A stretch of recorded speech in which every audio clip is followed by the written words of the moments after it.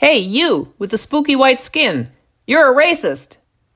In June 2020, Kennedy Mitchum, a 22-year-old graduate of Drake University, needed a way to call non-racists racists. So she emailed Merriam-Webster Dictionary to tell them to change the definition of racism in such a way as to enable people to use Merriam-Webster Dictionary to call non-racists racists.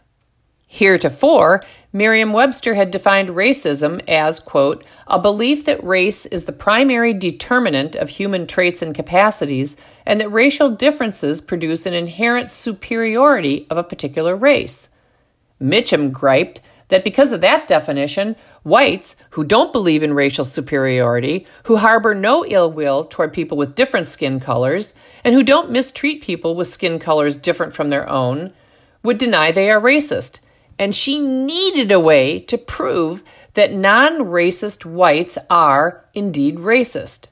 In a radio interview, Mitchum said, "It's not just disliking someone because of the color of their skin. There are systems in place in healthcare, in the justice system, that are automatically formed to put people of color at the bottom and keep them at the bottom of the barrel," end quote. Mitchum is arguing that the very reason healthcare systems and the justice system were formed was to put and keep people of color at the bottom of the barrel. In her dialogue with Merriam-Webster, Mitchum argues that, quote, racism is not only prejudice against a certain race due to the color of a person's skin, as it states in your dictionary, it is both prejudice combined with social and institutional power. It is a system of advantage based on skin color, end quote. This article of faith is necessary to exempt racists of color from their culpability in propagating actual racism.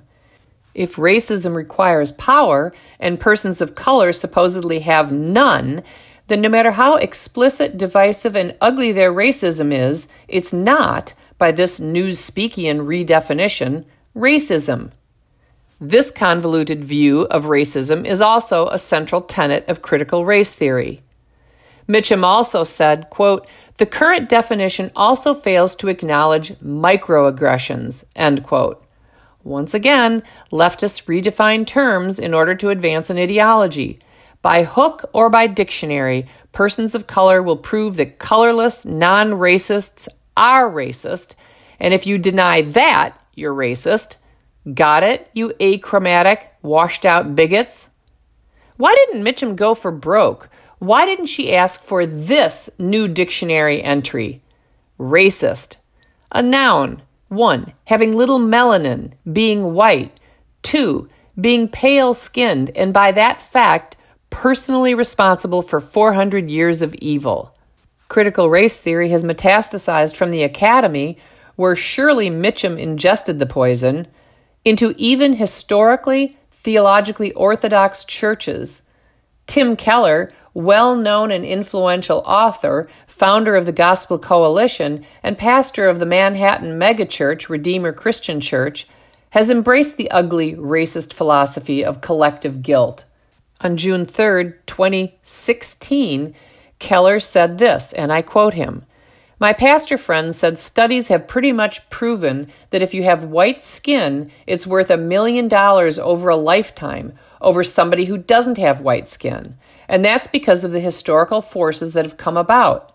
If you have that asset of white skin right now, then you actually have to say, I didn't deserve this. And also, to some degree, say, I'm the product of, I'm standing on the shoulders of other people who got that through injustice. So the Bible actually says, yes, you are involved in injustice. And even if you didn't actually do it, therefore you have a responsibility not just to say, well, maybe if I get around to it, maybe we can do something about the poor people out there. No, you're part of the problem, end quote. Keller's strange interpretation of Scripture goes back further still. He expressed the same ideas in a troubling presentation delivered at a Desiring God event in 2012. In his sermon, Racism and Corporate Evil, A White Guy's Perspective, Keller misuses Joshua 7, Daniel 9, and Romans 5, overlooking the distinction between the Old Testament and New Testament covenants, as well as the distinction between personal sin and the doctrine of original sin. Jonathan Bradford summarizes and refutes Keller's critical race theory-infused views. Bradford writes, and I quote, "Keller argues that when a person is part of a community or system, they are in part responsible for the actions of that system or community. The only exception to this doctrine seems to be if one is resisting the sinful system. If someone is resisting, then they are not responsible for the sin. If this doctrine is true, then Christians must always and constantly be resisting the system if they desire to stop being imputed with the sins of their community, because every community always has sin." End quote. Keller didn't explain how the following verses comport with his woke interpretation of Scripture. So here from Ezekiel 18, 19, and 20.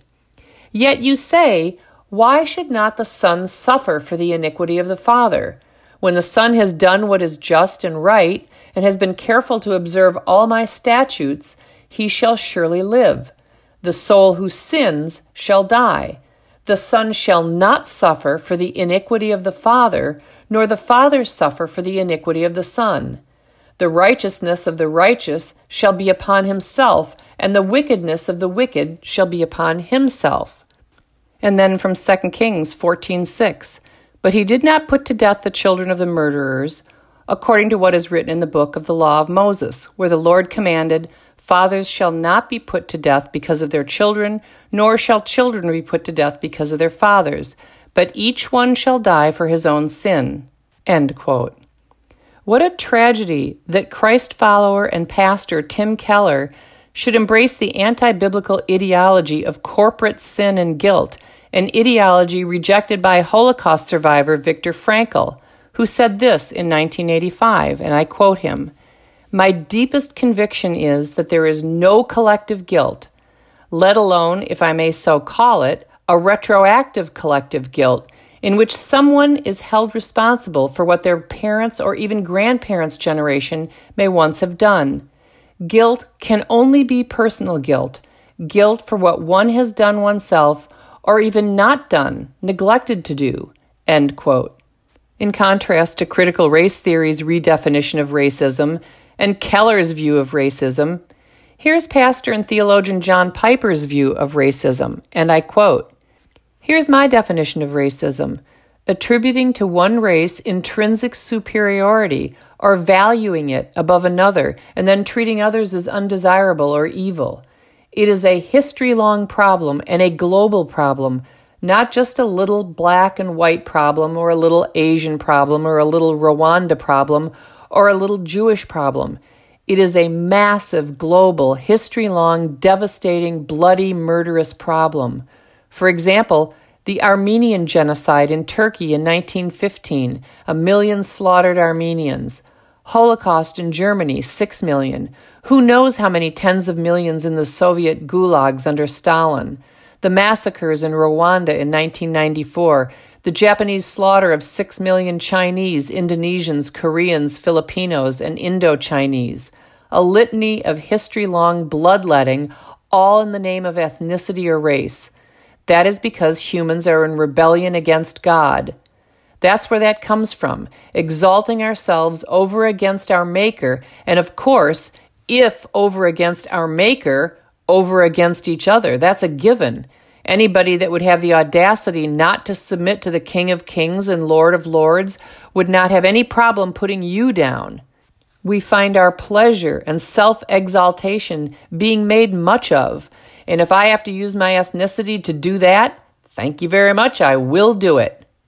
That sin of racism grows in the ground of pride and self-exaltation." End quote. Those who do not use race or ethnicity as a source of pride or self-exaltation, those who do not attribute intrinsic superiority to one race above another, those who do not treat others as undesirable or evil based on their race or skin color, are not racist, and the sins and concomitant guilt of their forefathers and foremothers should not be imputed to them. At least God doesn't.